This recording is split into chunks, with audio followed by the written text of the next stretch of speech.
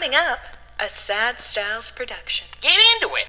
Yeah, The Matrix. Enter the Matrix. Enter the Matrix. People are going to wonder why we're not doing The Matrix Path of Neo, because that's notoriously like the good Matrix game. Oh, good. Yeah. Oh, nice. But this is the one that correlates directly to the movies. Yep. This one has like moments that like Rosencrantz and Guildenstern are dead that like weave in and out of the story. About Jada Pinkett Smith, right? Yeah, and her first mate, Ghost. The movie, man. We're gonna talk I'm about so excited to talk about this movie. I thought I was excited to talk about Assassin's Creed and Star Wars, but like I'm fucking amped to talk about this movie. Well, do you want to get going? Yeah, let's do it. Let's do it.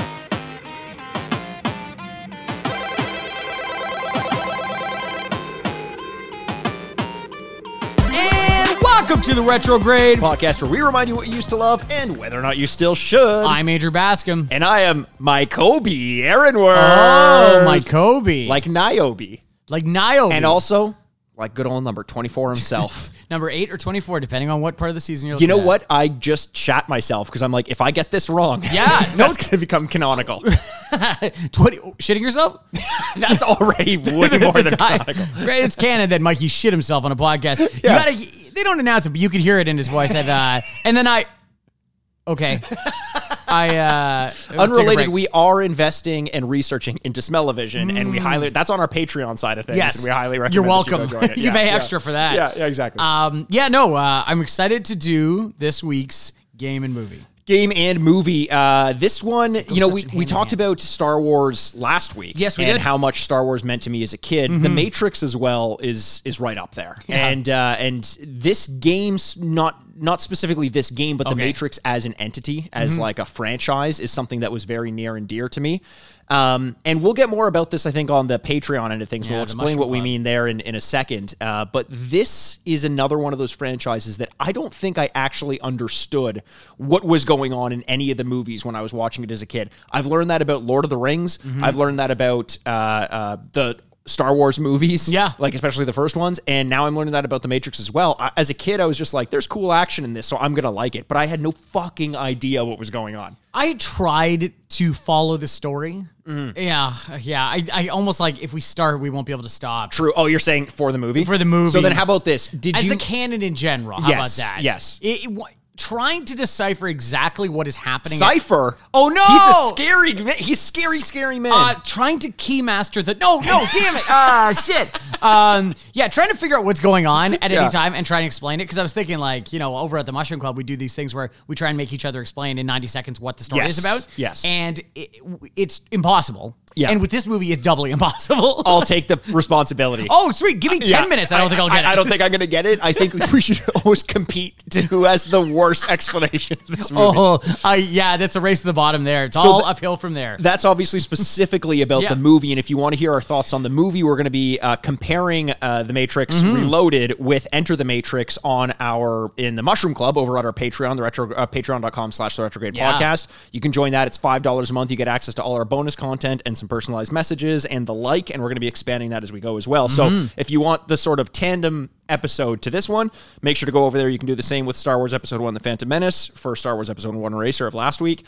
And prior to that, we did... Assassin's Creed. Assassin's Creed. Jesus Christ, that was 2 weeks ago. But it's been so action-packed with content that I just forget it all. I know, it's so much, but I'm excited to play this because... Unlike the last 2 weeks, which, Star Wars, there are so many Star Wars video games. Yes. Assassin's Creed started as a video game, and there are so many video games of Assassin's Creed. Oh my God, a ton. Matrix is not one of those ones where you're like, oh, have you jumped into the Matrix extended video game universe? Well, I think we're probably going to find out why.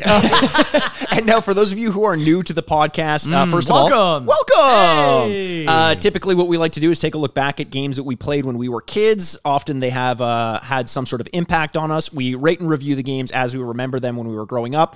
We actually play the games, play some of the gameplay, and then come back and rate and review the game as they hold up in the modern day. Yeah. But Usually, we take a swift detour after a quick introduction and refuse to talk about that game for a while, which is what we're about to do right now. Screw you, video game. Go away now. Speaking of video games and screwing them, which is something that I would love to be able to do, but have not found a way to yet. Getting closer and closer by the day. Our scientists are working on it. You turn around, 6 scientists put their thumbs up. Well, Cyberpunk is getting pretty close. Cyberpunk.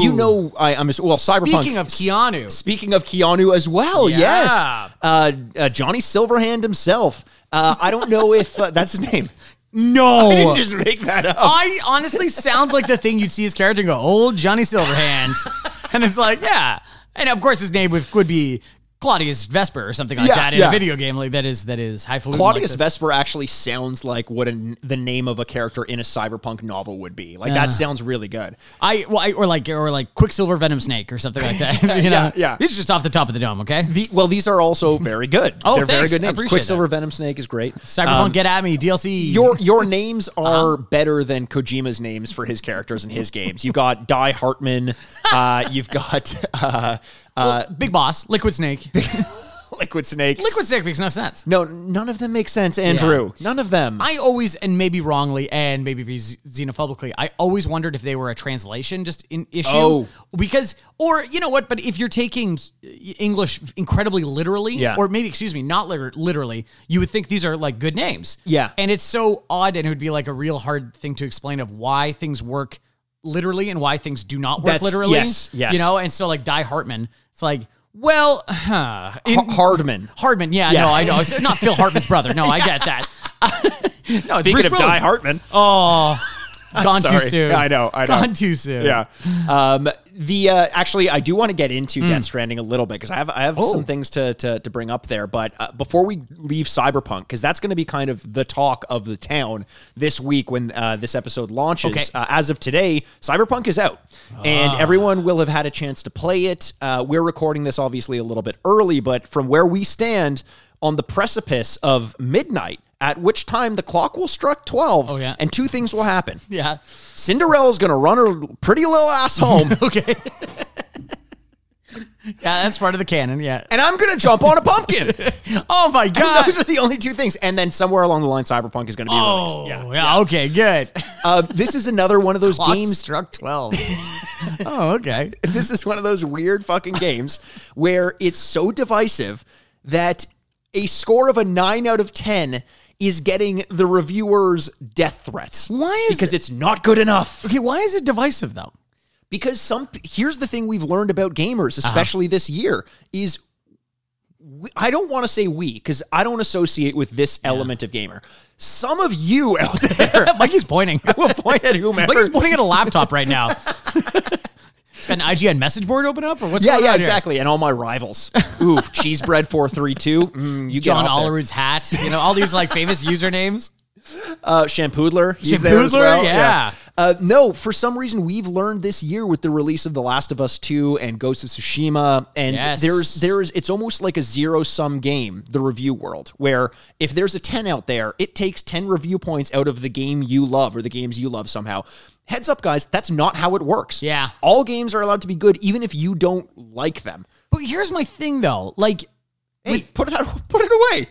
You just say, here's my thing. What do you think? Yeah. Here's my thing also is I don't understand this tribalism when it comes to video games in Not general. even close. But nonetheless, I don't get it about a game that you haven't played yet. Like, the thing is, if you said, oh, I've been playing two months of this, I've put in 300 hours, this is my life, it's my new religion. This is Cyberpunk. This is Cyberpunk. It's 2077 in my head. Yeah. I totally get this. And how dare you? I disagree with you Yeah. so wildly Yeah. that I'm going to threaten your life. Okay, that's wrong on so many accounts, but is a little bit more understandable than the idea of Cyberpunk I defend so much that how dare you? I think you've almost answered your own question. Oh. It doesn't matter. It is just tribalism. Because think about it. The Last of Us was being review bombed before it came out. People pick a team, and then regardless of what the reviews are, stand by their belief of this game should be good or this game should be bad. It's absolutely bonkers. That doesn't happen with movies, really, No. where it's like, this has got to fail. Like, you don't see... There is one movie I'm going to talk about afterwards that Okay. I is getting something not even close to similar to this, but something I want to talk about. Okay, so let's leave Cyberpunk for a bit. There's not too much that we can say about it because I'm actually going to wait until the next gen patches come out. Oh, okay. To kind of play it in its full glory. Wait, you don't want to make up your mind and threaten anyone that disagrees with you before you've even played the game? How does that make any sense? Andrew, I'll be doing it. Yeah, exactly. Johnny Silverhand is the greatest hero in American literature. Ernest Hemingway can go fucking suck a dick. Like, whoa, what the hell, man? Actually, Ernest Hemingway may have wanted to fuck and suck a dick. Ernest Hemingway did a lot in his life. Yeah. And I can't fully endorse everything he's ever said. But he lived quite a life. How about that? He did live quite a life. What a nice, bold, broad statement that no one can disagree with. He lived a life. He lived a life. Someone's Yeah. like, even like the anti-Herman Hemingway fans are like wearing shirts. They're like, He did. and they're We shrugging. can't- Yeah, we can't get mad at him for He did that. live a life. Yeah, so that movie I wanted to talk about Yeah. is Mank. Mank came out on Netflix was this 10 days ago now? Last 10 Friday. Days I Hate About You. 10 Things I Hate About You. It's a sequel. It's 20 things. And one of them is Heath Ledger's dead. I hate your pill addiction. Oh, Jesus. Oh, my God. I hate that Julia Stiles didn't have a career. Yeah. Well, she was in Dexter season 4. She was incredibly in every Bourne movie, even though not really important to the plot. I'd say every Bored movie. Oh, man. You don't like The Bourne Identity? No, I can't. I get sick watching them. Oh, Too Shaky. It's too shaky. Paul Greengrass. Too man. Shaky, by the way, was my rap name in Yeah, high was school. it Too Shaky? Too Shaky. Oh, Yeah. nice. Yeah. And then my partner was Udda Lamb's Tail. the Lamb's Tail had a tough go with the name thing. Too shaky at a lamb's tail. Yeah, and Lamb's Tail, of course, 300 pounds, 6'7". Huge man.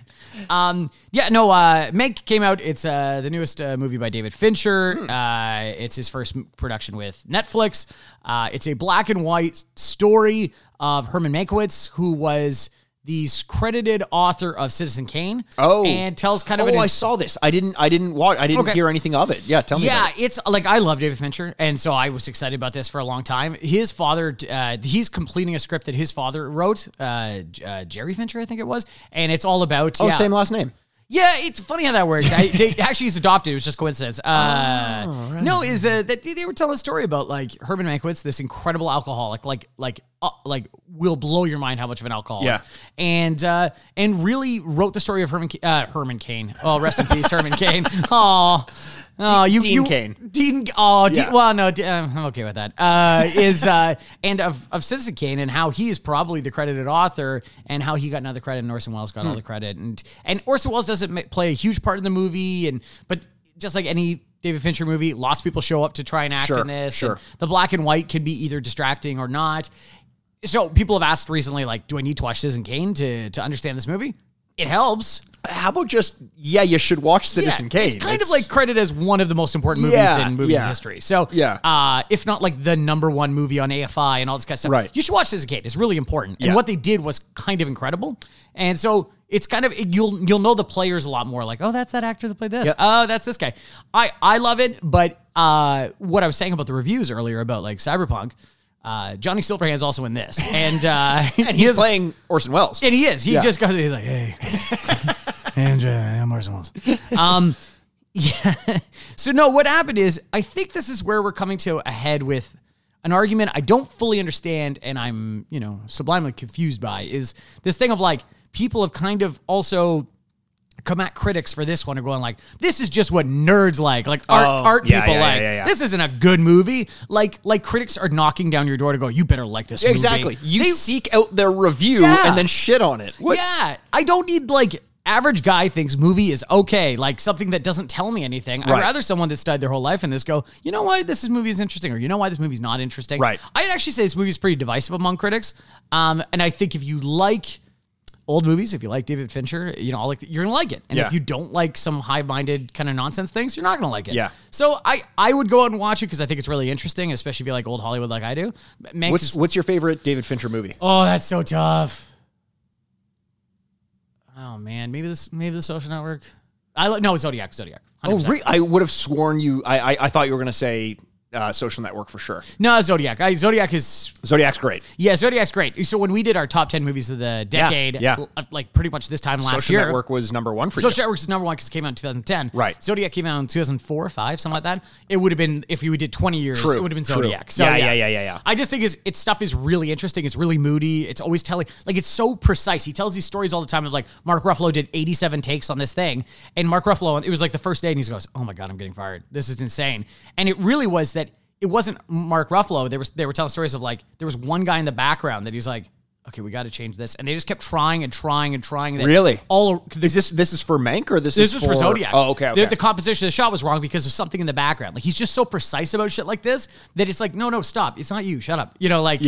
So I really like that. I think that's like a horrible work environment, and I would never want to do it. I was gonna say we tell those stories as though they're like, isn't this guy a genius? Yeah. But like anytime that happens to any one of us in our real lives, we're like, fuck this human being so hard. Oh, absolutely. In the middle of it, you'd be, you have these like awful experiences, and then you get through the end of it, and you go, and you look back fondly sometimes. You go, wow, that was. I've had some of those at Bonnaroo during our road trips. Like sometimes it's just exhausting. Oh, I think Music Festival is a good example because it's just such chaotic energy, and you get exhausted. But then you go and you're like, glad we did that. Yes. And I think it's the same thing. In the middle of it, when you're doing your 84th take, you'd be like, this sucks. Yeah. And then you watch the movie and you're like, oh, okay, I'm glad I was in that. I get it now. Yeah. Until he makes a stinker, and maybe people think it's this one. But make on Netflix now. I like stinker. We should call more things stinkers. I think that makes a lot of sense. That's a real classic stinker. I was going to actually ask you what you've been playing lately in terms of video games, but I don't think you're going to have time because I've been playing enough video games for the both of us. And by video games, I mean Demon Souls. May as well be Dark Souls. Do you just say it in your head all the time, like, I'm playing Dark Souls, and you're like, shut up. Honestly, shut up, the whole time, it's almost like I'm almost thinking like, oh, this is the DLC for Dark Souls. Like it very much plays like that, and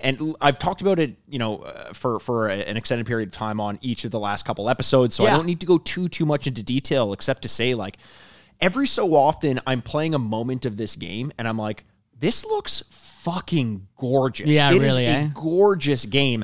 I've had the one thing that I'm really struggling with, and for people who have played the Dark Souls games or Bloodborne or anything like that, one great thing about them is it typically Andrew's still keeping his turning. Is it turning? I'm not joking. It's definitely turned more. It may be turning a little bit. It's my PlayStation 5. He's looking at it, and it used to just be facing straight on in the room, and now it's kind of looking at him. It's a little looking bit more. directly at me. And the last time it was more at like 3:00, and now it's at 6:00, and I don't know what's going on. I'll say honestly, I haven't moved it. Oh, fuck off, Mikey. I honestly haven't moved it. That thing is looking at me now. I know I moved it the first time where it was like looking directly across my room, and then it went a little bit angled towards you. I haven't moved it since the first time I moved it, and now it's just kind of eyeing you. I swear to God, if I stare at it too long, my eyes are going to bleed. Like, it's like one of those things, like I've touched God, or like I get stigmata or something like that. Like, I was so afraid of stigmata as a kid. Okay, what? Go on. Sorry, no. Stop Demon Souls for a second. What's going on? You in a very genteel household, like not very religious household, were afraid of stigmata? I didn't say I was afraid. I was petrified of stigmata. In fact, I think I may have said afraid, but I was petrified.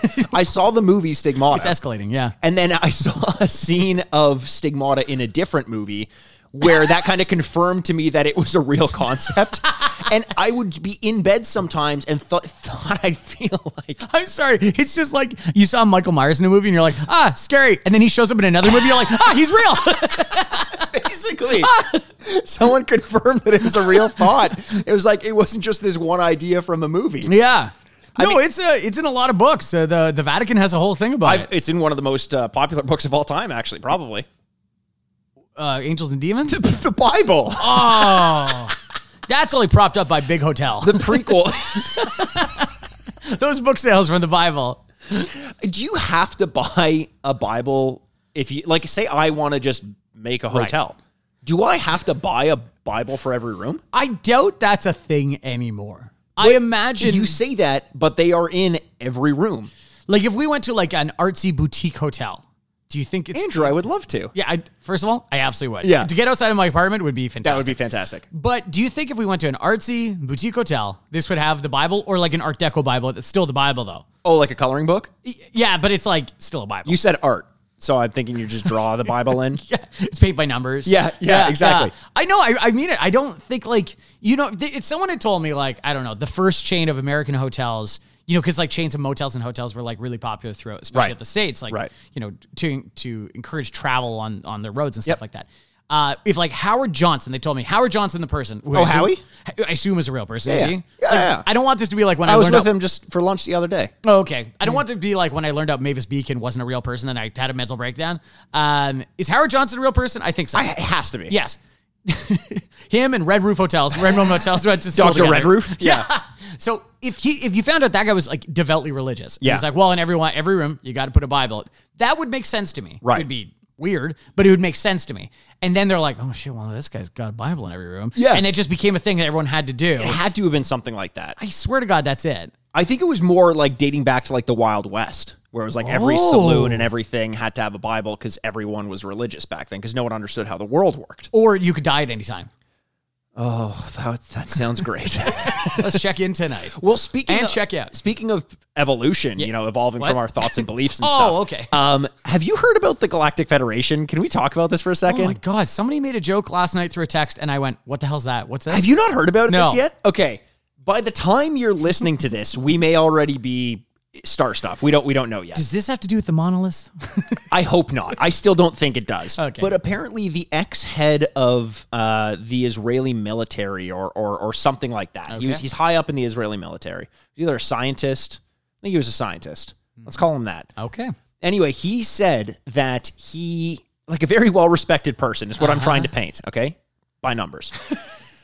He said, because this is the shitty thing about explaining something like this to you. You're going to be so cynical about it when I say it. I'm not a cynical person. But you have this smirk. My nature. You have this smirk when someone says something that you aren't willing to believe that makes you feel so dumb. Oh no! You always do that. Oh no! Okay. I don't mean to. Well, if this guy was in the room, I want to make him feel dumb. I don't know. No. Wait, okay, what's the story? so basically, this guy has said that we have been visited by like a group of aliens, like the Galactic Federation. Okay, so the Galactic Federation are a group of aliens. They're a group of aliens, and they've made contact with the Israeli and United States governments. Okay. But have basically said they're waiting for humanity to reach a certain point before they're allowing us to take part in the Federation or to see more. They're basically, we're in like a growing phase and they're observing us. But the whole thing is like they've made contact. They're way closer and like it's way more of a thing than we would have thought, and something is kind of on the horizon. And it would kind of make sense, and I think one of the reasons why this story is taking hold is because A, how respected this guy is, B, he says things about how, Donald Trump was very close to like revealing all this information, which also like, that sounds legit. A lot of sense. But it's also how things had been coming up in terms of the CIA declassing documents on UFOs. Honestly, once a month, the New York Times has a story about how aliens exist, and we just kind of ignore it. That's the thing. And then recently, the Pentagon saying that they've confirmed that they have access to a craft of some sort that's not of this world. Like that's a legitimate. And they said they were going to have more information of it like a month ago, and nothing ever came out. But it seemed like they were slowly trying to release information to almost like soften the blow. Yeah. And then this comes out, and it's kind of like enormous, but also could just fizzle out into nothing because maybe the guy's a quack. I don't know. But it's kind of exciting. Yeah, if he dies mysteriously in the next couple of weeks, we need to like keep our eyes out on that one. Right. And Bob is he Lazar still in his position within the government? Or no, I think he's retired. I think he's retired. Yeah. Okay. Yeah. Well, that truly would be something. The Galactic Federation is something I've prepared my whole life for because I've watched all 7 seasons of Star Trek Next Generation. You are not the first person. Someone on Twitter said the same thing to us. I tell you, I feel like I'm more prepared than you are. You simpleton. I was hanging my hat or my space helmet, as it were, on Arthur C. Clarkean vision of space travel. So I didn't really think it was going to be, or I was more like Robert Heinlein in The Roads Must Roll. Yeah, where basically travel at high speeds was the world moving on different roads that just kind of circled the Earth. Like it was just weird as fuck. Oh, I love that. Okay, so Galactic Federation, something to look out for. Yeah. That's just a sizzle reel for next week when who knows, we could all be dead. Well, that's the thing is the statement is essentially that, or the understanding is that there's an understanding of life and the universe that human beings don't possess yet. Like to me, it almost sounds like the inability to perceive a new dimension or something like that. And I'm like, I'm just trying to enjoy all the dumb shit that I can over the next little while video games matter on a universal level before our eyes are opened. Like, okay. So I'm not sure how to bookend this, but do you want to just say, of all the, I don't want to say, eccentric beliefs that you could have, right? I've rallied against ghosts in the past, right? Where like my opinion on ghosts is pretty popular. You've actively fought against them. I have. I joined a busting unit. That, you may have heard him from on TLC, famous ghost hunting channel. Yeah, where we go to a condemned hospital. Yeah, Criminal Origins. Oh yeah, right. But aliens, of all the eccentric beliefs, aliens is the shortest leap for me. Where I'm like, well, yeah, sure, probably. I don't know. It's really big out there. You know, and so it's like, oh, they made contact. Yeah, probably. I don't know. Like, I just don't think it's anything like the movies. I think it's going to be something different. I agree. I don't think it starts in a war. I think it would be, I don't know, almost like I love the idea of it being Lovecraftian, where it's like something that's so obviously right in front of our face, but we can't see it because our minds don't comprehend it. Right. Like if you stick your hand into like a fish aquarium, they don't really register what it is that's there. It's just kind of... Or how like, birds can see like colors that we cannot. Like, exactly. It's there. We just can't see it or, whatever, comprehend it. Yeah. Ooh, wow. I didn't see this getting into this way. Very Matrix-esque, though. It honestly is. Yeah. And maybe we kind of steer in that direction. Okay.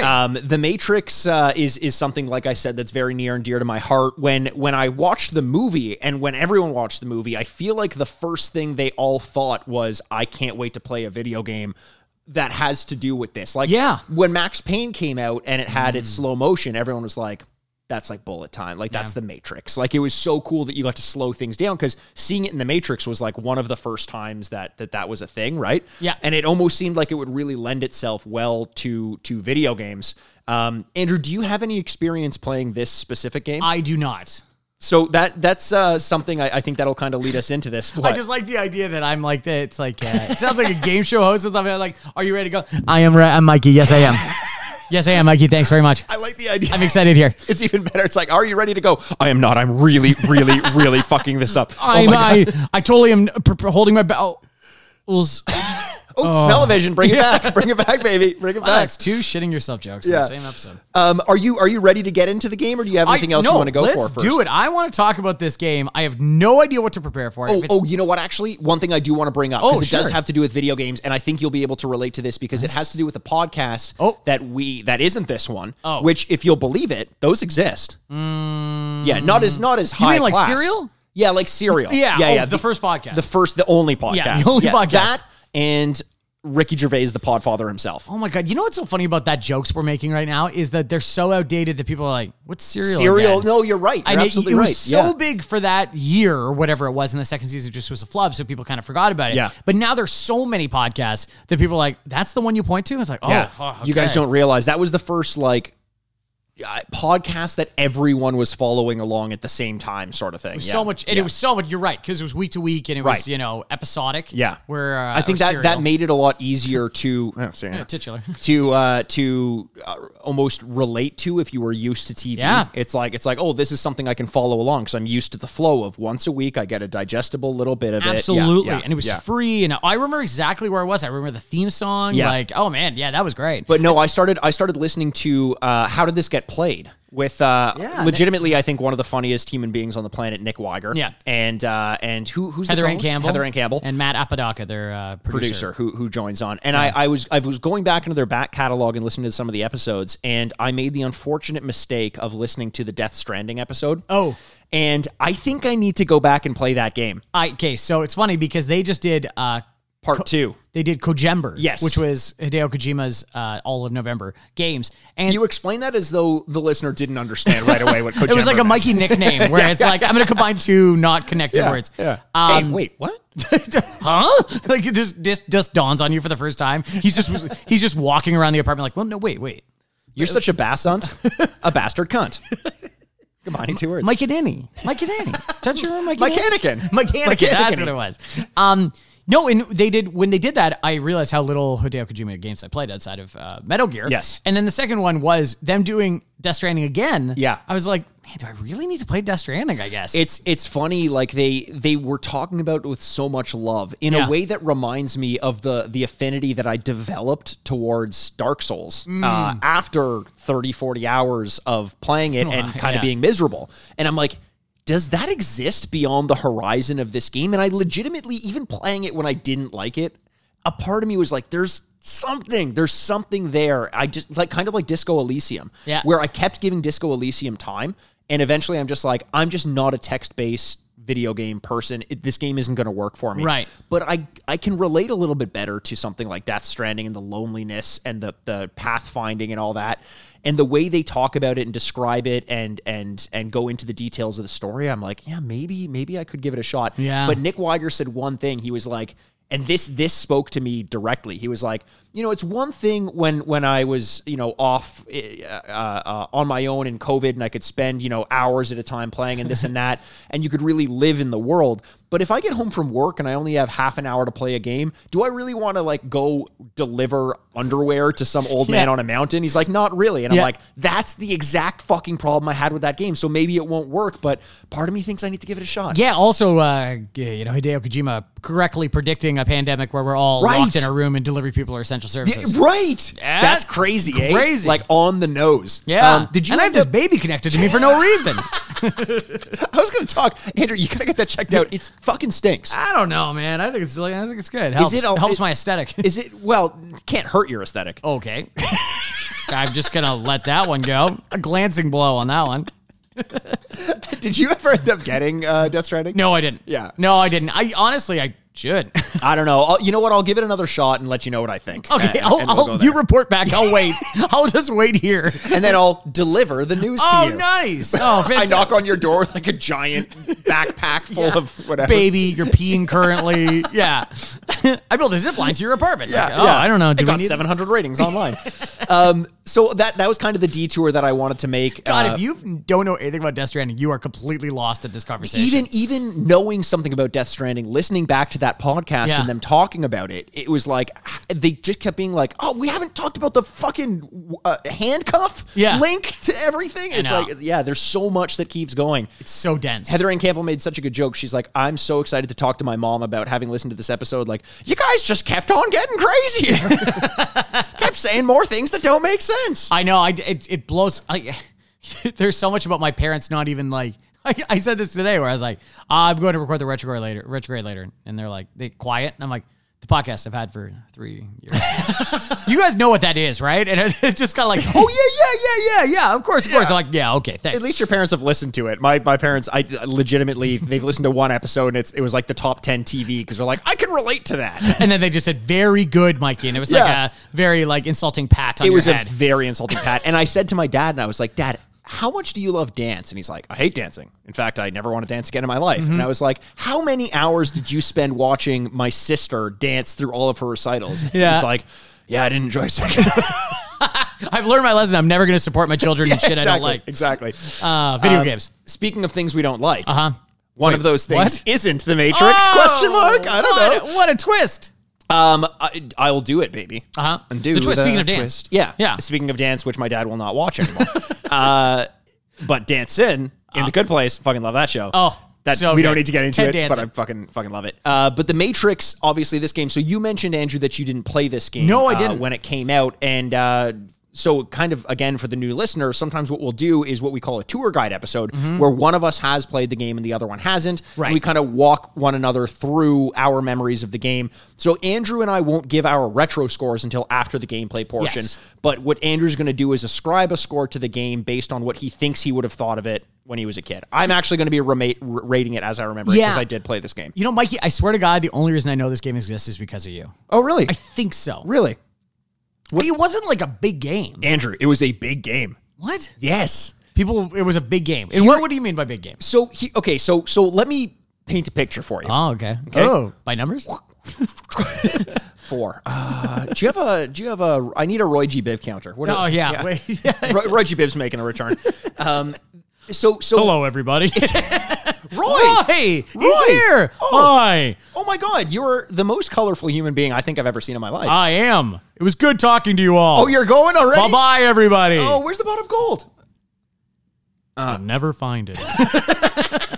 Roy just did not want to stick around for it. Fuck you. Oh, Roy! Whoa, Roy! God, he's like down the hallway. He's got a loud voice. Yeah. He's like a rainbow. You can't really, like, I wasn't even sure where he was or how far or close he was. I'm an alien. Oh! Whoa! Are you part of the Galactic Federation? Shh. Oh. Wow. Oh. Yes. Why is he telling us to be quiet? I don't know. Is he gone?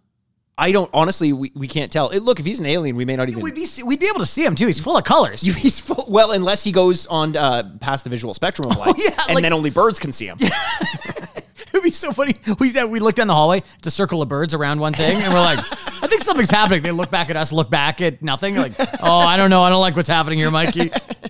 Birds always know first. No, they Isn't that the should. truth? They should. And I knew that the second I watched Alfred E. Hitchcock's movie himself.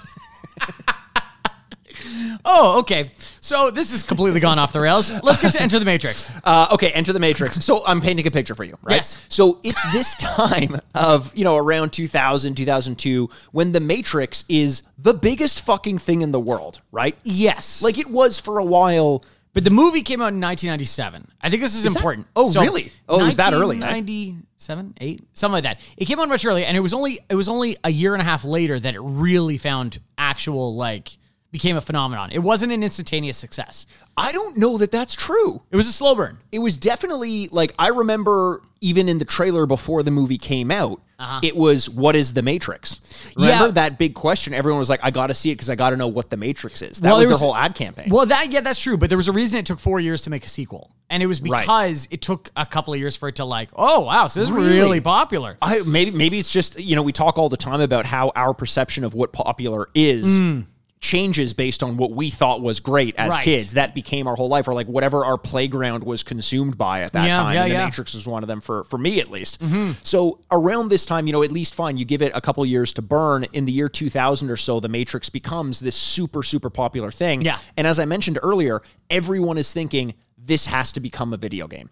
Because of all the action sequences, the kung fu and the gunplay and all this, it looks like what you're watching is almost like playing a video game, or what people assume playing a video game would feel like, right? Yeah. So when this game was announced that it was coming out, it was monumental for the game industry. It was developed by Shiny Entertainment. They also did Earthworm Jim. Oh, and it was we like that. Yeah, it was a great game. I still think about it. Yeah, and it was published by Atari, Infogrames, which is now Atari. So it was a big, high profile Grames? thing. I know, isn't it weird? Oh God, I thought you just misspoke. No, Infogrames.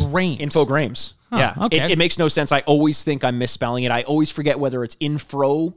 Oh yeah, games or Infogrames, because neither of them make sense. No, absolutely. It's not like I was like, oh, we got to do that one because that one makes sense. No, neither of them do. But it also didn't make sense that this game wasn't a bona fide classic, because everyone expected it to be based on the connection between combat, gunplay, and video games, right? So this game was made to sort of coincide and weave in and out of the story of The Matrix 2 Reloaded, which is the movie that we're going to be doing. And it was so highly anticipated that it sold within, I think it sold within 18 days, 1.5 million copies. Within 6 weeks, it had sold 4 million copies. And then by the end of its life cycle, it had sold 5 million copies, which for one game is enormous, especially when you factor in this game was not well received. It was very much panned by critics. And I remember the talk of the town in the video game world at this time was you could walk into any store, Blockbuster, Rogers Video, shout out, Jumbo Video, shout out. Yeah. Those are Canadian brands. Yeah. Or EB Games, GameStop, whatever. Your local rental video store. Any of the video... ANC Games. ANC Games? And the shelves would be littered with used copies of Enter the Matrix. Everyone bought it. No one liked it. Everyone returned it. So all of those sales just went straight back to the video game stores. Mike, I'm not good at business. Is this a good thing or a bad thing? Depends on who you ask. For Atari, doesn't matter. Doesn't matter. They For sold the games. Independent retailers? Not good. Not good. Not good at all. Although they buy them back. They don't have to buy them back. That's true. So clearly at a certain point, if they didn't want any more copies, they could have said no. So that's like the PS5s are all getting returned right now, right? Wait, really? No. Oh, I don't know that at all. That's not true. I can't imagine. That is complete slander, and I'm so sorry. I honestly, I'm kind of pissed off that you're making me privy to this conversation because I don't want no part of it. And I also don't want no scrubs. So you can scrub your tongue for saying such dirt about my PlayStation 5. Did you ever have to eat soap in your life? Andrew, my brother forced me to eat soap when he beat me and he was pretending to be Papa Shango in a wrestling match. Okay, I thought it was a parental thing. But yeah, your brother made you eat soap unrelated to you swearing. He did make it. That is a true story. We were wrestling and he was playing Papa Shango. Yep. And he won because he blew baby powder into my mouth. Yep. And then my punishment was that I had to eat soap. Or he'd tell on me. I don't know what I did, but that was the punishment. I ain't no snitch, and I ate that soap. I love that you get baby powder in your mouth, and you're like, now it's time for punishment. What? No, that wasn't the punishment. Oh, okay. Jesus. Wow. Okay. Papa Shango, baby. Yeah. I'm never looking in the same way. Hall of Famer. Yeah. The Godfather. Yeah. Amazingly. So that was like you asked initially whether this was a big game or not. And it absolutely was. If for nothing else than the hype. And this was the game that was talked about for quite a while. Shiny Entertainment actually had another attempt at the Matrix franchise a couple years later. This game came out in 2003 on the PlayStation 2, GameCube, and Xbox.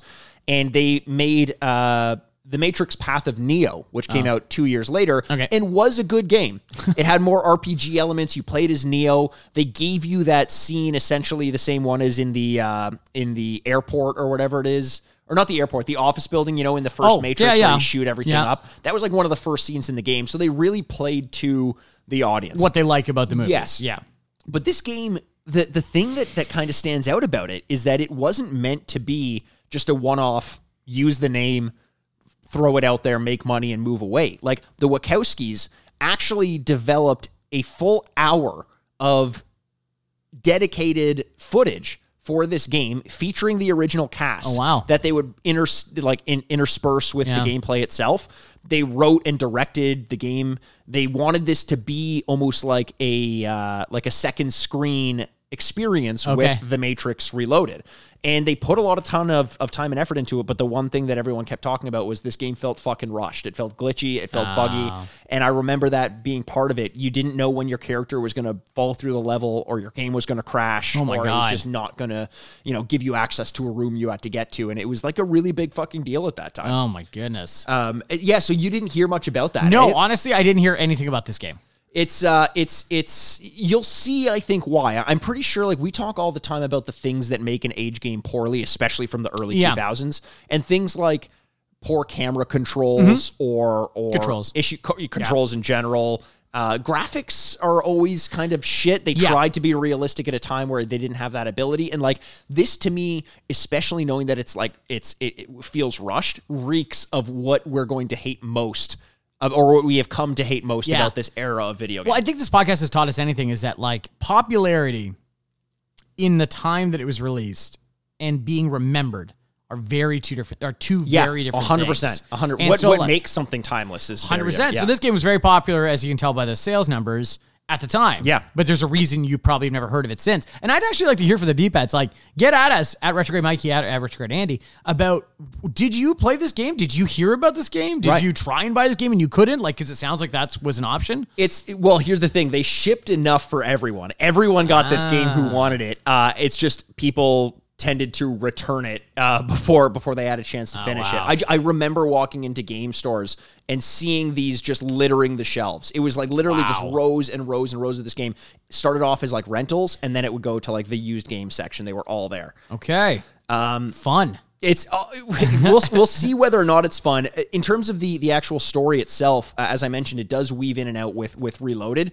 It starts so you play as either Ghost or Niobe. Those are two essential characters to The Matrix Reloaded. But it essentially starts before that meeting in The Matrix Reloaded where they talk about Zion being under attack. Right. So you see them at a meeting that kind of is led into by this game. And like every time you hear about something like that, the concept seems great. Like it seems like it should work. It's just the follow through and the practice doesn't seem all that good. Yeah, all the good, like, especially with video games. Well, movies are kind of like this too, but like you can have a really good idea, then you actually have to do it. Yeah, like you got to make it. Like, and video games have even a harder path to that because you have to be immersed in it. Right. It's not like just superficially watching something on a flat screen. Now you got to like be able to control things Yeah. and make it fun. And I'm very curious about what I don't even know. Like, what kind of game is this? Like, what would It's you an describe? action. I would say kind of like a Max Payne style, Like Max Payne? but Okay. with more focus on hand to hand. Oh, Yeah, well, that and- makes sense. Yeah, exactly. So we'll see if that works. I can't really imagine that it No. does. But it's this interesting thing where if the reason why this game kind of failed Yeah. was because it was rushed out and everyone knew it, and there's this precedent for games being rushed out being bad, then why can't people be okay with other developers like CD Projekt Red delaying their game? Like other Keanu Reeves creative projects. Right. Yeah. The Keanu-verse, as we like to call it. Yeah. John Wick, Keanu, Keanu the cat. Oh, yeah. Keanu the cat. He shows up in that. Toy Story 4. Toy Story 4. What was it? Maybe, sometimes maybe, or Call Me Maybe. That Netflix movie with Randall Park last year where he shows up. Oh, I didn't know that. What about the if anyone who's a fan of the hockey team that he played goalie for a while? That's part of the extended absolutely. universe Who as could well. forget that? Point Break, obviously. Yeah. Speed. Yeah. You know, let's get into the action movies. Man, Keanu's had quite a career. Now that I The think Lake about it. House. The Lake House. Who could forget the Lake House? The House of Sand and Fog. The Devil's The Devil. Devil's Advocate. Devil's Advocate. Hooah! Hooah! Yeah. What man? By the way, Andy Kaufman. Okay. I've always thought. Where the hell is this segue? Well, because Andy Kaufman is in Devil's Advocate. Oh God, I forgot about. Or that. sorry, Al Pacino. Yeah. That's what I'm thinking. Okay, so you mean Al Pacino, not Andy Kaufman? Yes, Andy Kaufman has nothing to do with it. Honestly, get them mixed up more than I should. Just I don't know why. I was being so nice to you and going like, oh, yeah. Yeah, Even though I was like, what? He must have is been he dead 10 talking years about? before that. Yeah. Okay. Oh, Andy Kaufman. Andy Kaufman was dead Now in the I was 80s, thinking right? Andy Garcia. What Holy fucking God damn it. But Al Pacino. Roy, get back here. Al Pacino. If Al Pacino married Val Kilmer, their celebrity name would be Val Pacino. You were thinking this? I for the last couple days I've been thinking that. Val Pacino is their coffee order as well. Oh my God! Who can forget Val Pacino? Not me. Apparently, Yeah, give me a couple days. and I Val can. Pacino, they're all there. Yeah. Listen, there isn't too much more to say about Enter the Matrix itself. Sounds like you have a lot to say about it, actually. Well, I think we're going to have a lot to say about it after we play it. But the only thing left to do, I think, Andrew, is to actually give this game a shot. Okay. I mean, I can talk about my experiences of it, but I kind of want to wait for you to get a chance at it. Yeah. Then we'll come back after the break. I'll give it my rating as I remember it, and you'll rate it as you think you would have liked it back in wait. the day. And then we'll give it its overall score. And Okay, but are you concerned that at the time people returned the game, do you think there might be some weird niche appeal coming back around the other way where people are like, you know what? I bet you. Yeah. Because I think there's a lot of games and movies like this where to me it's not terrible, but then the general consensus is that it's awful. Yeah. So I want to disassociate with it. Right. And then I just don't have this understanding of like what I actually thought about it. Everyone else's opinion kind of supplants my own there. And I think that may have an element of this. I think that being so far removed from this generation of gaming, this game is going to be just as bad as any of the other games from this generation Right. that we go Yeah, back and fair play. enough. I don't know that I'm going to notice the subtlety in the terrible controls from this game versus the terrible controls from like Oni or another similar shooter combat type game, Max Payne. Max Payne, which we did on this episode. We did on this podcast. Aged terribly. We did not like it. I think this is going to be kind of similar to that, but I also don't think it's going to be as noticeably worse. Yeah. Or as the other games that we would have played. Yeah. Yeah. Okay, great. I'm so excited. I love when we get to play games I've genuinely never played and never would play. Listen, there's only one way it can go from here based on our expectations, and that's uphill. Uphill? Downhill? You know what? We'll ask that question in the second half of the thing. I want to hear people's opinions on this. I like that question a lot. Okay. All right. So we're about to play Enter the Matrix, but this game and many other games going forward are now furnished by A&C Games. I love that we say furnished by too. We are old school boys, and we are bringing back that style of words. Yeah, it's a great word. Use it. Yeah. Don't abuse it. No, do not abuse it. And definitely don't abuse the lovely staff at A&C Video Games. do not harass them with retrograde nonsense. No, what did we ask them to? Oh yeah, The retrograde boys sent us. And, retrograde boys sent us. Here's one thing I was thinking though that you definitely can do to help out. Even if you're not in Toronto, look them up online. Peruse their website and drop them a Google review or something like that. It's A&C Games. You can find them at AC Games Online or located in Toronto at 452 Spadina Avenue. Did you screw that up? I was going to say Electric Avenue. Thanks so much to our friends at A&C Games for providing the game for us, and in a lot of cases as well, the console. Yeah. They've been a huge help. No one likes playing ROMs. No. Obviously, go out and find a way to play the legit thing and support businesses around you. Yeah, absolutely. Follow them on Twitter, follow them on Instagram, Google review. There's lots of ways you can do for free to help them out, and check them out because there's lots of cool stuff out there. Definitely. Before we go play the game, we're going to be talking about movies. Oh, yeah. Accompany these games all month long at the Mushroom Club, which is patreon.com/the Retrograde Podcast. Patreon.com/Retrograde Podcast. As we mentioned, tons of bonus content there. And for this month, the best thing you can do is get the tandem episodes that coincide directly with the games that we're going to be playing. I think you could kind of hear it bubbling under the surface. Andrew and I really desperately want you guys to hear our thoughts on The Matrix Reloaded. Oh, yeah. So it's $5 a month, patreon.com/the Retrograde Podcast. And we're going to play you a little clip of this week's episode just before the gameplay portion. Yeah, just to whet your appetite. So the next voices you'll hear is us talking about the movie over at the Mushroom Club. All right, we'll see you guys on the other side. See you in a bit. Bye. Jack me in. Jack me in.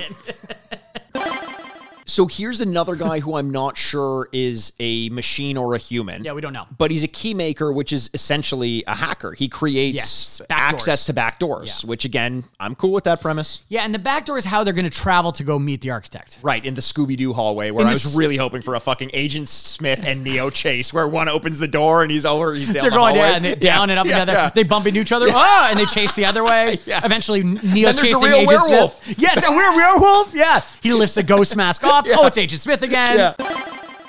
Just like any good Matrix game, a lot of green scale. So much green scale. I think about this all the time, watching the movie and playing the game. When they really shoot for the stars in terms of like picturing the future, you date yourself so much because all of a sudden it's like, hey, guess what? In 20 years, not everyone is wearing leather everywhere they go. Oh, God damn it. The thin-rimmed sunglasses as well. Oh. All right, so we're going to go new game. Yeah, this is the coding thing, right? So there's a way similar to like GoldenEye, which we'll be doing next week. You can enter codes. Yes. In this, you instead of like entering cheats, it's hacking. Right? Well, on brand. Sure. Yeah. All right, let's go easy. Okay, yeah, because we got to figure it out first. Because life is hard, right? Okay. So here now we're seeing a real video. That's what I said. They actually recorded an hour's worth of content for the video game. Like, this is directed by the Wachowskis. And it's more speaking that Ghost and Niobe do in this than, like, any other moment. I was going to say, because while they are important to the movie, they're not big characters. Didn't you get the sense in the movie, maybe this is worth talking about in the movie episode on the Patreon, but in the movie I got the sense that they are only focused on for the sake of tying in with this game. It wouldn't shock me, other than, like, it's Jada Pinkett Smith, who is, I would say, one of the bigger actors in the movie. Right. Probably, because the movie is made up of a lot of lower budget or newer people. Yep. And so they keep cutting to her and you go, well, she's got to be important. Like, then why do they keep cutting to her? Yeah. Okay, so we're picking between Ghost and Niobe. Ghost and Niobe. Let's be Niobe. She's pretty badass. Let's do it. Wow, a lot of video in this. It is. It's and you know what? In the way like Command and Conquer intersperses with FMVs and has like the live action stuff, this actually does kind of work. Yeah. Because, the Matrix is about you jump in and out of the Matrix, which is like a program. I'm not gonna lie, graphics are good.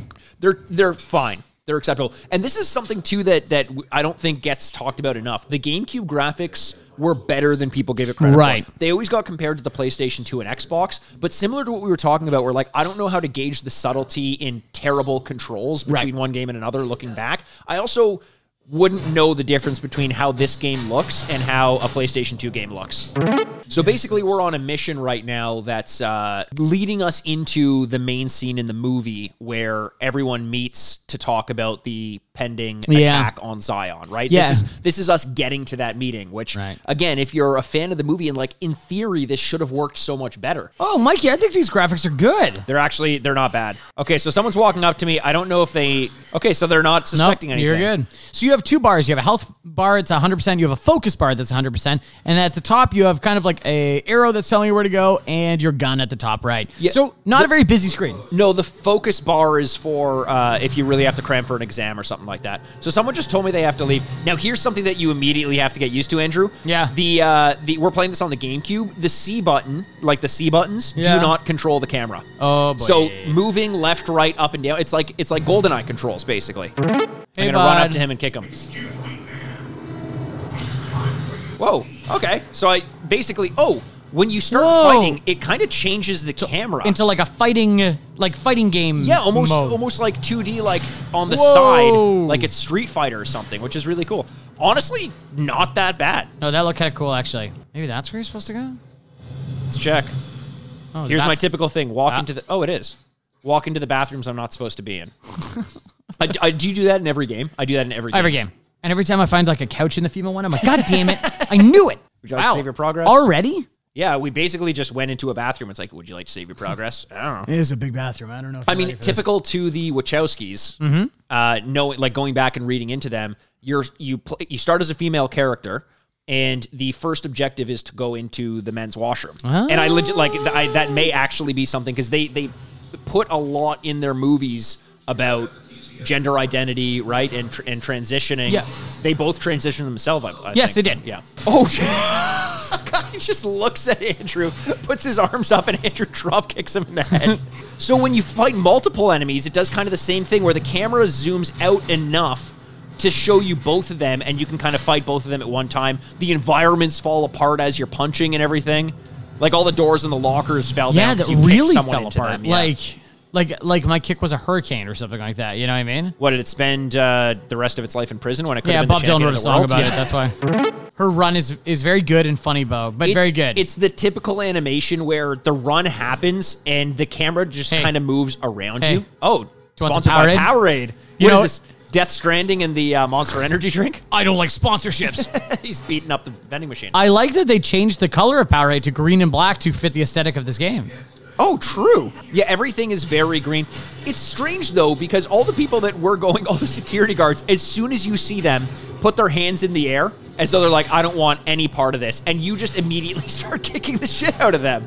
So far, you've kicked the ass of, I'd say, like 10 people or so. Yeah. Does it feel better or worse since the first person whose ass you kicked?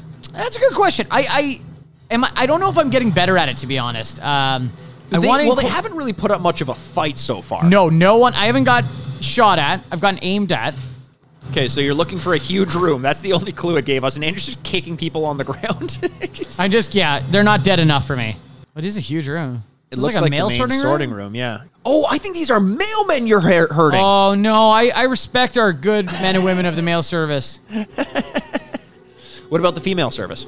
The guy lays down on the ground, Andrew kicks him against a wall. I do, you know what? They do feel powerful in the way that you kick them and they slide 50 feet. Yeah.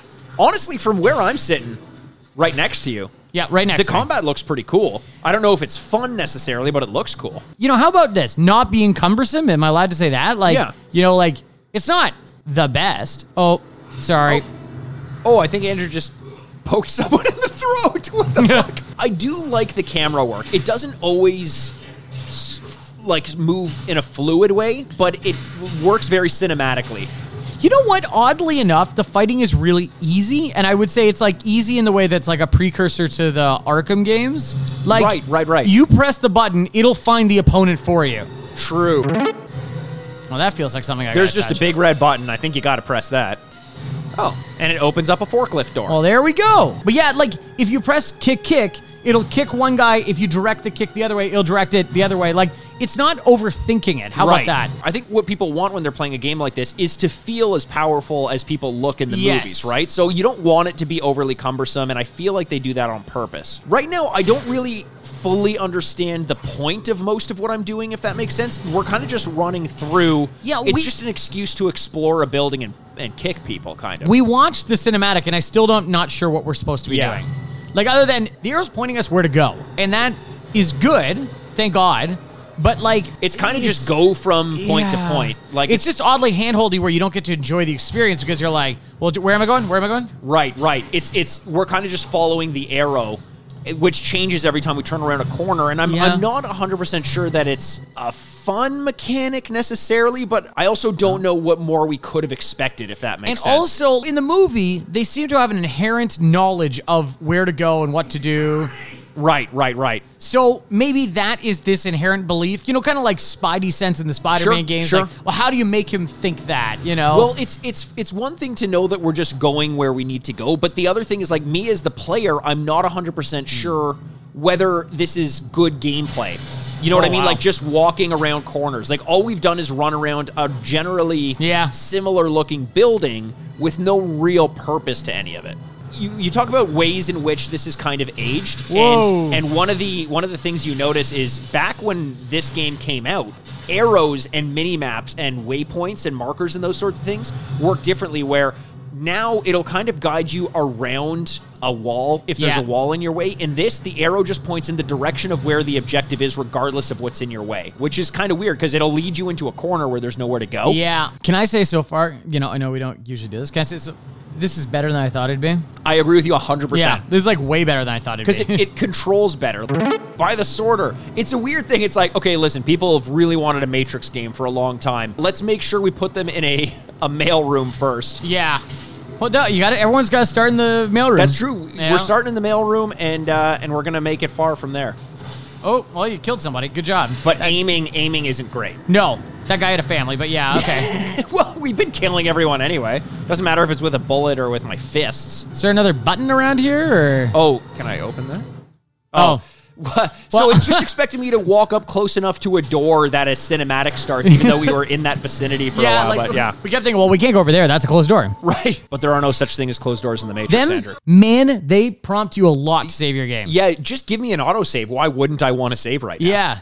And it's in the middle of a cinematic, like, oh my God. Do you want to save? Seriously. They check. We're going to be going to bed later tonight. Just a tap on our shoulder.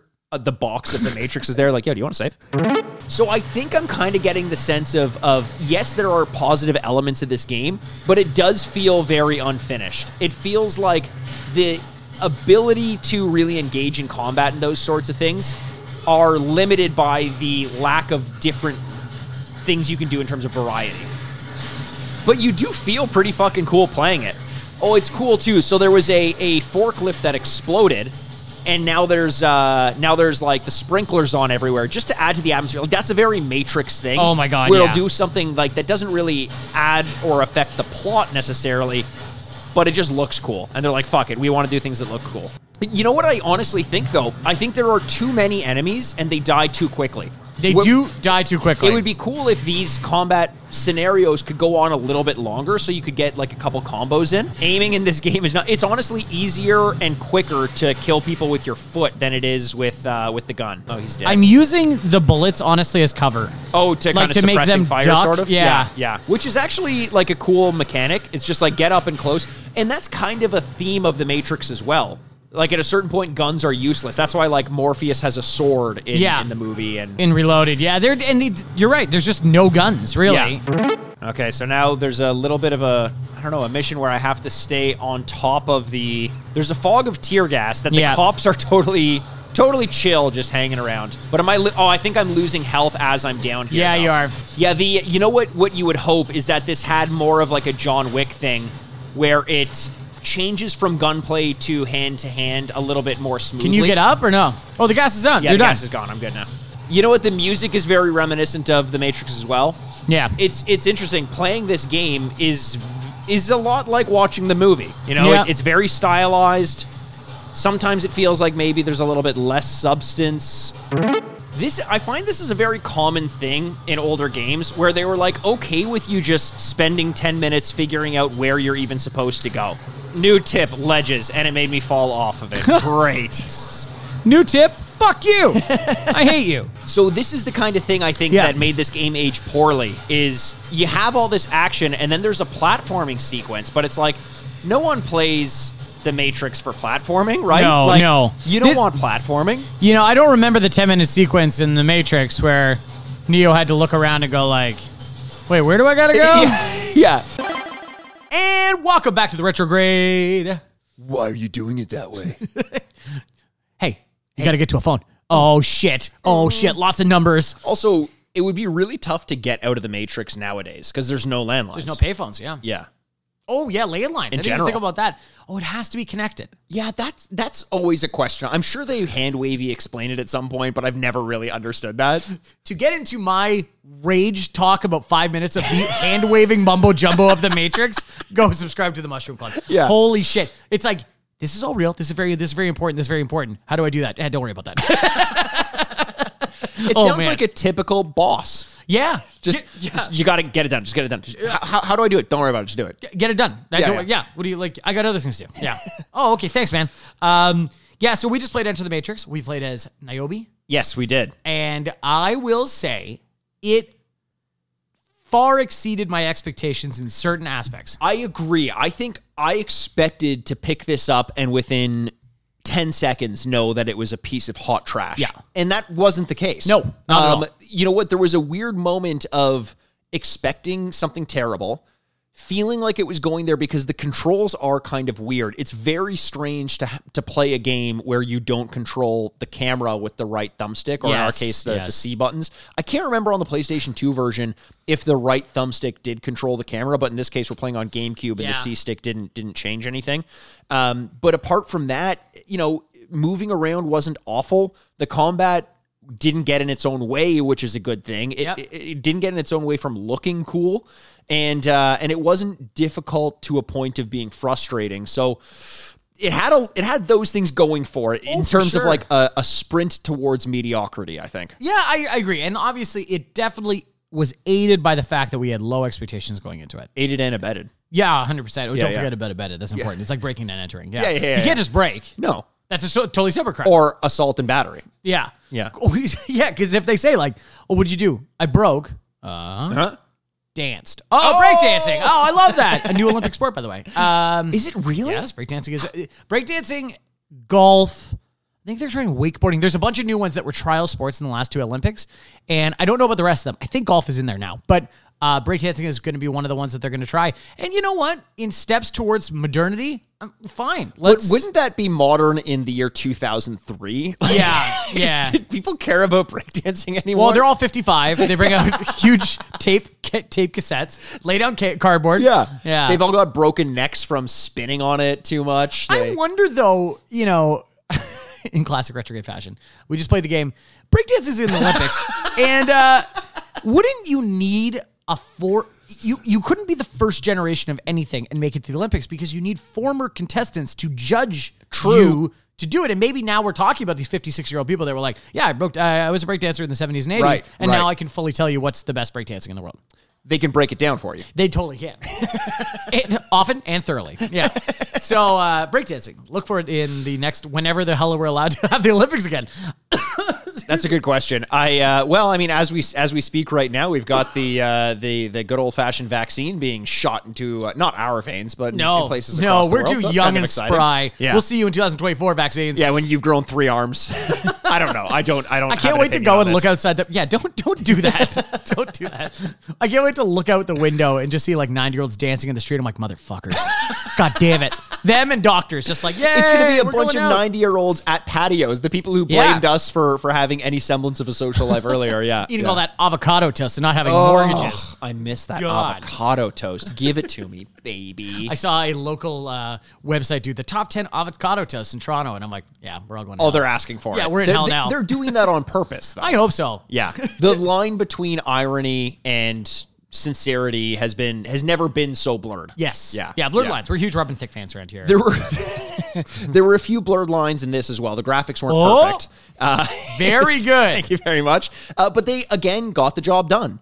We're used to going back and playing these PlayStation 2 era games. We always say PlayStation 2, which kind of pins everything on that console. But you know what we mean when we say this? This was 2003, and the graphics looked like they were from 2003. Not in a great way, not in a terrible way. You know what? Maybe I'm on an island. I actually like the graphics. I was actually shocked at how good they were. Really? I really was. I was like, oh, this looks really good. I think they did that typical thing of this era where the player model wasn't awful, but everything around it was. Like every hallway you went down just seemed like cut and paste. Oh, okay, yes, you're right. Everything was very generic. Yeah, everything around it to kind of, I think, give the ability for the console to use up the processing power it needs. See, my issue is I like the graphics. Yeah.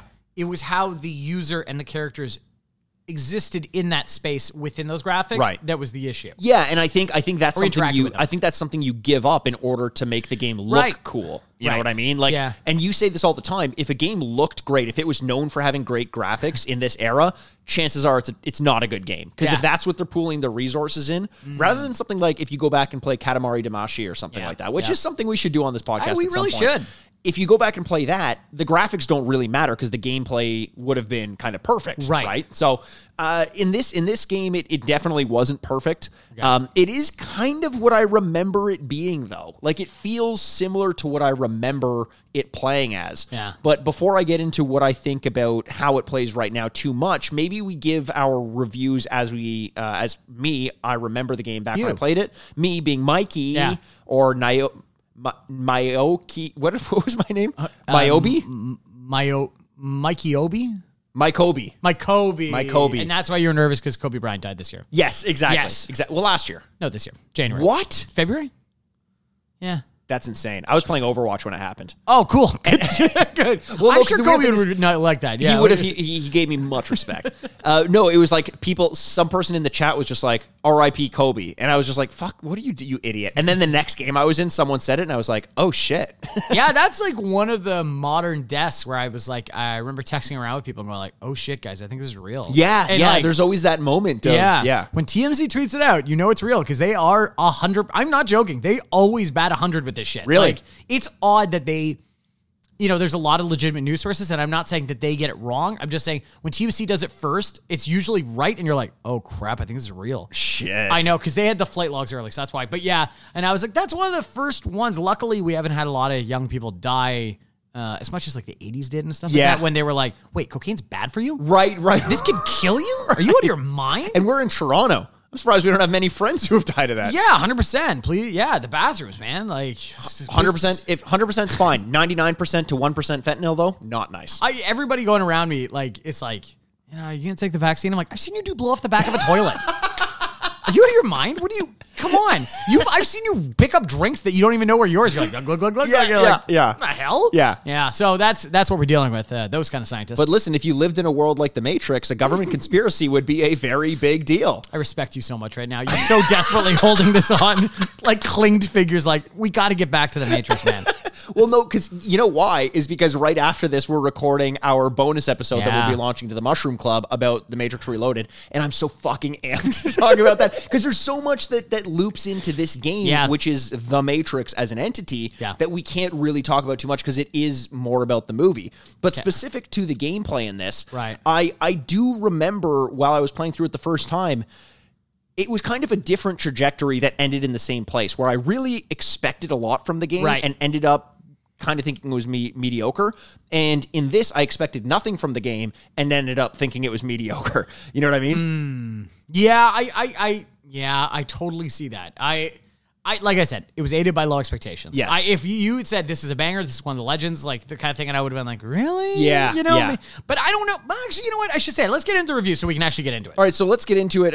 So for those of you who are newer or may have just forgotten, Andrew and I each give these games 2 specific rankings. The first ranking out of 4 bits is our review based on what the game meant to us growing up, as though we're viewing it back when it first came out, or in Andrew's case, as though he was reviewing it for the first time back when he was playing it. Then we take a bit of a break to revisit the game and give it its second ranking, also out of 4 bits, which represents how the game holds up in the modern day.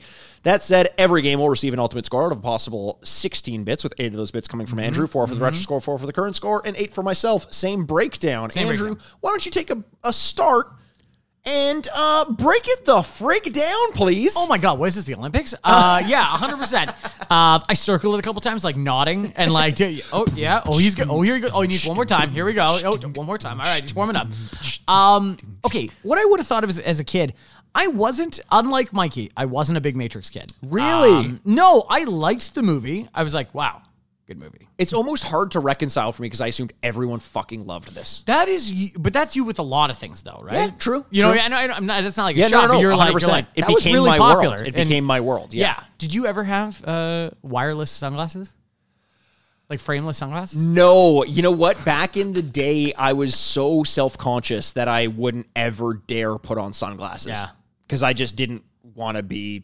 Sunglass kid? Yeah. Yeah. Didn't want to become known for anything. Yeah, exactly. Oh, this guy thinks he looks like a fucking sexy motherfucker with the sunglasses on. What's he think he's Neo? You're wearing a full leather duster, but you're not you're not wearing sunglasses. Yeah, okay. No, it wasn't a huge deal for me. I remember watching and going like, wow, that was a lot of fun. That's really good. And so I don't know if this game would have built the hype that it maybe hit 1.5 million people on, opening week or whatever it was.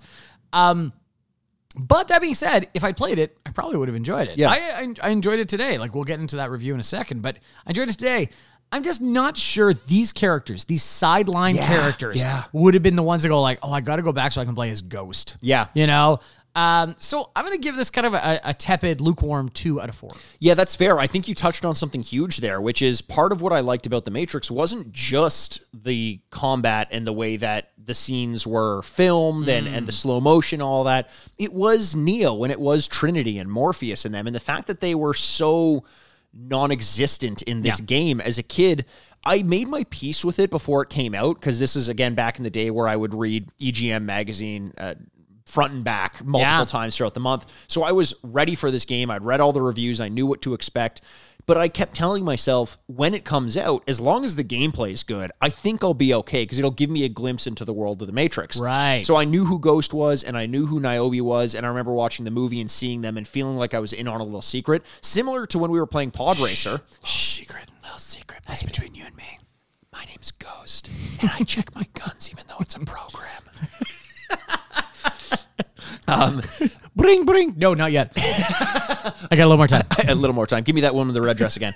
I remember, though, like similar to playing Pod Racer, when I would watch the scene after having played the game, it felt like I was privy to something that not everyone else was. There was more context to it. Expanded.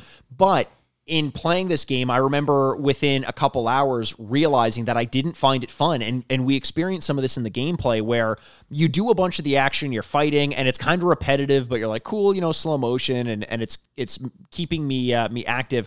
But then you do some platforming and weird, real video gamey things that maybe back then it was a little bit more forgivable, but especially nowadays, it's like, what is this doing in the game if it has nothing to do with the tone of the game that we're doing? So as soon as we had to do things like climb upon a bunch of racks and jump through a skylight through some platforming mechanic, I kind of lost it. And I played this game for, a couple days and then just figured I don't need this anymore. And I was another one of the people that basically had it, gave it back, and never thought about it again, apart from to think, wow, that was disappointing. So I'm here with a 2 out of 4 as well. Oh, wow. And it's not a terrible score, and I don't think it was a terrible game, but it was hurt by my crazy expectations for it. And not to say that I was wrong to expect it, but I just expected it to feel a certain way. Yeah. And it didn't give me that. And I think that's ultimately why I turned away from it. No, okay, that makes total sense. So a couple 2s, that's 4 out of 8. Yeah, that feels kind of in line with what kind of I thought was that was going to go. Yeah. Even though maybe we'd like more. Well, we're going to find out. Let's do our modern scores. We'll find out soon. Just hold on to your butts here. We're coming in hot. If you don't want to hold on to your butts, I will 100% hold on to them for you. Just mail them to me. Okay, mail their butts to you? Yeah, I've got room in my freezer. Oh boy. I've been clearing it out. How much more human stuff is in your freezer? Define stuff. No, I don't think I will. Does hair count as stuff? Yeah, that definitely. Not counts. much room. Okay. All right. Not much room. I do love in this audio podcast, whenever we refer to something, you and I both look at it. We have that the PS5, like, there it is. I literally turn my chair to speak into the microphone so I can look at it while we're doing that. In respect of the PS5 and freezer, of course, when you speak of something, you make eye contact that with it. they'll sneak up on you, like either the PlayStation or a body climbing out of my freezer. A collection of hair trying to strangle me to death. Cousin It from the Addams Family? Okay, so modern score out of 4. I like this game more than I thought I was going to like this game. And I thought to be honest, going into this, I was afraid this had disaster written all over it. And I was like, oh God, I don't want to give something a 0.5. That kind of sucks. Yeah, but I will, because I'm I'm an expert. I'm a pro. Sure. And, but this game kind of won over all the parts that I thought were going to kind of suck. The controls aren't awful. They're not fantastic. Yeah. But you can definitely feel powerful in this game. You can do a lot of flying kicks. It controls between your different opponents pretty well, because a huge part of the Matrix movies is fighting many opponents at once. Yes. That's why you're so powerful. And so you can do that. Are the opponents idiots and don't do anything and could pretty much be mannequins? Yes, 100%. But what are you going to do? That's, you got to win some, you lose some. The music is right out of the game. Right out of the movie. If you like it in the movie, you'll like it in the game. Yeah. If you don't like it in the movie, you won't like it in the game. No. Heads up. But it does lose that kind of appeal of being in the Matrix, because you're in the Matrix a lot and you lose that, I think the movies do a good job of keeping you a foot in both worlds at all times, and you don't forget where you are, whereas this is like, You're just in a generic mail sorting office. Yeah. Heads up. Yeah. Or whatever in the future levels and stuff like that too. So I don't know. I think I'm going to give, I did like this a lot more than I thought. And I think it's pretty unique. And I think the fact that it is tied into the movie so much is really unique. So I'm going to give this a 2.5. Okay. Wow. So you're giving it a better score. I am actually going to give it a better score. I can't believe it. But I think it is relatively unique because I can't name a lot of movies that have direct tie-ins with movies. A lot of games that have direct tie-ins with movies that are this incorporated after this. You're right. Like it really swung for the fences. Yeah. And I used a lot of words to explain that. I just want everyone to know I realize I'm like, wow, I'm tired all of a sudden. Jesus. Welcome to my world. All I do is use too many words. I'm the British author of the podcast where I got paid per word. I'd rather be like the American authors who are like, how can I incorporate a sunset in 2 syllables? Like, what? Do you know Funkin' Waggles? What? Do you know Funkin' Waggles? No. Okay, so Funkin' Waggles was I'm going to screw this up now, but it was like a writing, it was a style guide. Okay. And it was like kind of the style guide you used in the 70s, 80s, and 90s to write essays and stuff. Okay. Especially APA style and different styles like that. And that was like a very favorite, like by the time you and I had gone to post-secondary, it really wasn't a thing anymore, but my mom would still use it and she gave it to me and I was like, oh, okay, cool. Yeah. I heard a guy on a football broadcast make a Funkin' Waggles joke, and I said, wow, that must have gone over everyone's heads. And I just was thinking that when you're like using too many words, I'm like, oh, Funkin' Waggles would have a lot to say about this. I love references like that. Yeah. Though. I'm so for them. When one other person gets them, like, I'm here for it. I love the ones where you're like, that was for me. Yeah, we haven't exactly. met, but that was for me. Exactly. That was a real funk-y exposition. Absolutely it was. And I'm going to waggle my little butt over to the review section. Hey, Dan Funk, what are you going to get into? You going to become a jazz trombonist? No, I'm going to get into style guides for English literature. Oh, okay. Ooh, brother. His brother was a lot more popular with the ladies, I think. Enter the Matrix. Enter the Matrix. Yeah, no, you made a really good point. This game definitely swings for the fences. Oh, yeah. I like the attempt of incorporating the game with the movie while trying to be its own thing. Mm-hmm. They had the right idea with this, and I think ultimately what hurt it the most was the time crunch of having to get this out in correlation with the movie. But I can't review it on what I think it could have been. I'm reviewing it on how the game actually played. And for that initial 5 minutes or so in that opening area, when you fought a couple people and were moving around and I realized the controls were workable, the graphics were okay, and the combat was kind of cool, I was like, I'm going to like this a lot more. Yeah. But then you continue down generic hallways doing the exact same thing, fighting the same character models over and over again in a way that didn't feel threatening. The only thing that felt threatening was like environmental damage, like tear gas, or the boredom of trying to navigate a platforming puzzle. And that really brought the score down for me by the end of us playing this. I think what they struggled with most was finding a way to keep the pacing of the Matrix movies elongated into a video game. Yeah. Where it's like, here's a very cool, tight action scene, but let's spread this out over a 30-minute segment running through a post office. It just doesn't work the same way, because then you just end up running down a hallway, punch, kick, running down a hallway, punch, kick. Yep. And I don't think I could have done much more of that. I was kind of done with this game by the time we finished it. Okay. I'm glad we picked it up to take a look at it, but I never need to play that again. I'm a 1.5 out of 4. 1.5. Okay, so a 2.5 and a 1.5. That just gets out to, oh my God, a 4 out of 8. Oh, it's a 4 again. So Andrew, your total score was a 4.5 and my total score was a 3.5. Yeah. It's an 8 total, and there's only one award that this one gets. Oh. And I know you and I love the awards section. This is one that games very, very rarely get awarded. And it's called the Hermetically Sealed Vault of Expectations, or the Before and After Trophy, which is another thing that we like. Yes, we do. Which means it's the same score in the retro score as it was in the modern score. Yeah. Obviously, our individual scores differed slightly, but overall, a 4 and a 4. That's it.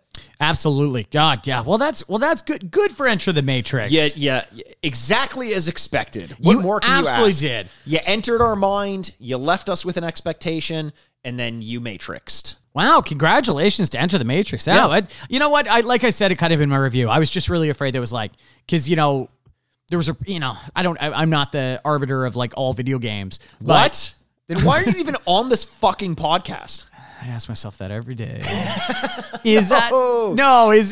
I was afraid that it was going to be like, oh man, this is going to suck. Yeah. If I've never heard of it, this is going to suck, Sure. right? And then I played it, and I'm like, oh, kind of cool. You know, like slightly surprising.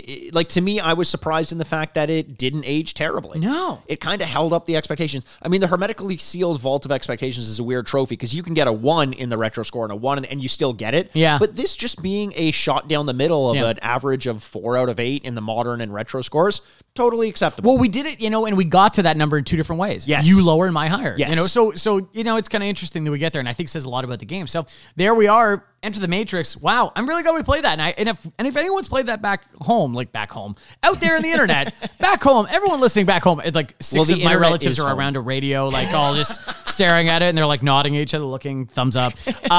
No, if you out there have played this game, if you were a person that returned the game, I want to really hear from you. Yes. But I want to hear their experiences with this because I wasn't expecting to have a good time, and it sounds like, for the most part, people that played this game at the time of release, they didn't enjoy it. They didn't. Yeah. Wow. It's interesting, and I think so much of that has to do with expectations versus the product that they actually got. Yeah. And then running up against bugs, obviously. But that's kind of it. And I'd love to hear from anyone who's had an experience with this game. Hit us up on Twitter. I'm at Retrograde Mikey. This is at Retrograde Andy. What's up? And we also have the at Retrograde Pod account as well. Yeah, absolutely. But thank you so much for listening. We love every thanks. single one of you. Keep wearing a mask. We know we talked about vaccines. Keep wearing a mask. and we can't wait to talk to you soon. I'm Andrew Bascom. And I'm Mikey Aaronworth. This is the Retrograde Podcast. Game over. Thank you so much for listening to the Retrograde Podcast. We look forward to recording this podcast all week long, and we hope you guys look forward to listening to it. You know how we got into retro video game podcasting? For the money and the babes? We're really in it for the ratings and reviews. Money is ratings. Reviews are babes. Please subscribe, rate, and review wherever you enjoy podcasts. For any business inquiries, you can always email the retrogradepodcast@gmail.com. You can find us on Twitter at RetrogradePod. And you can find Andrew on Twitter at Retrograde Andy. And then Mikey at Retrograde Mikey. Instagram at The Retrograde Podcast. And remember, find us on Patreon, patreon.com/The Retrograde Podcast for all of your non-essential but very much enjoyable content. Between Twitter, Instagram, and everything in between, we've grown a great community. Thank you so much for being a part of it. It's like a weird hippie commune where we all have jobs and we might have sex with each other. And sometimes we kill Sharon Tate. Furnished by Sad Styles Productions. New tip, fuck you!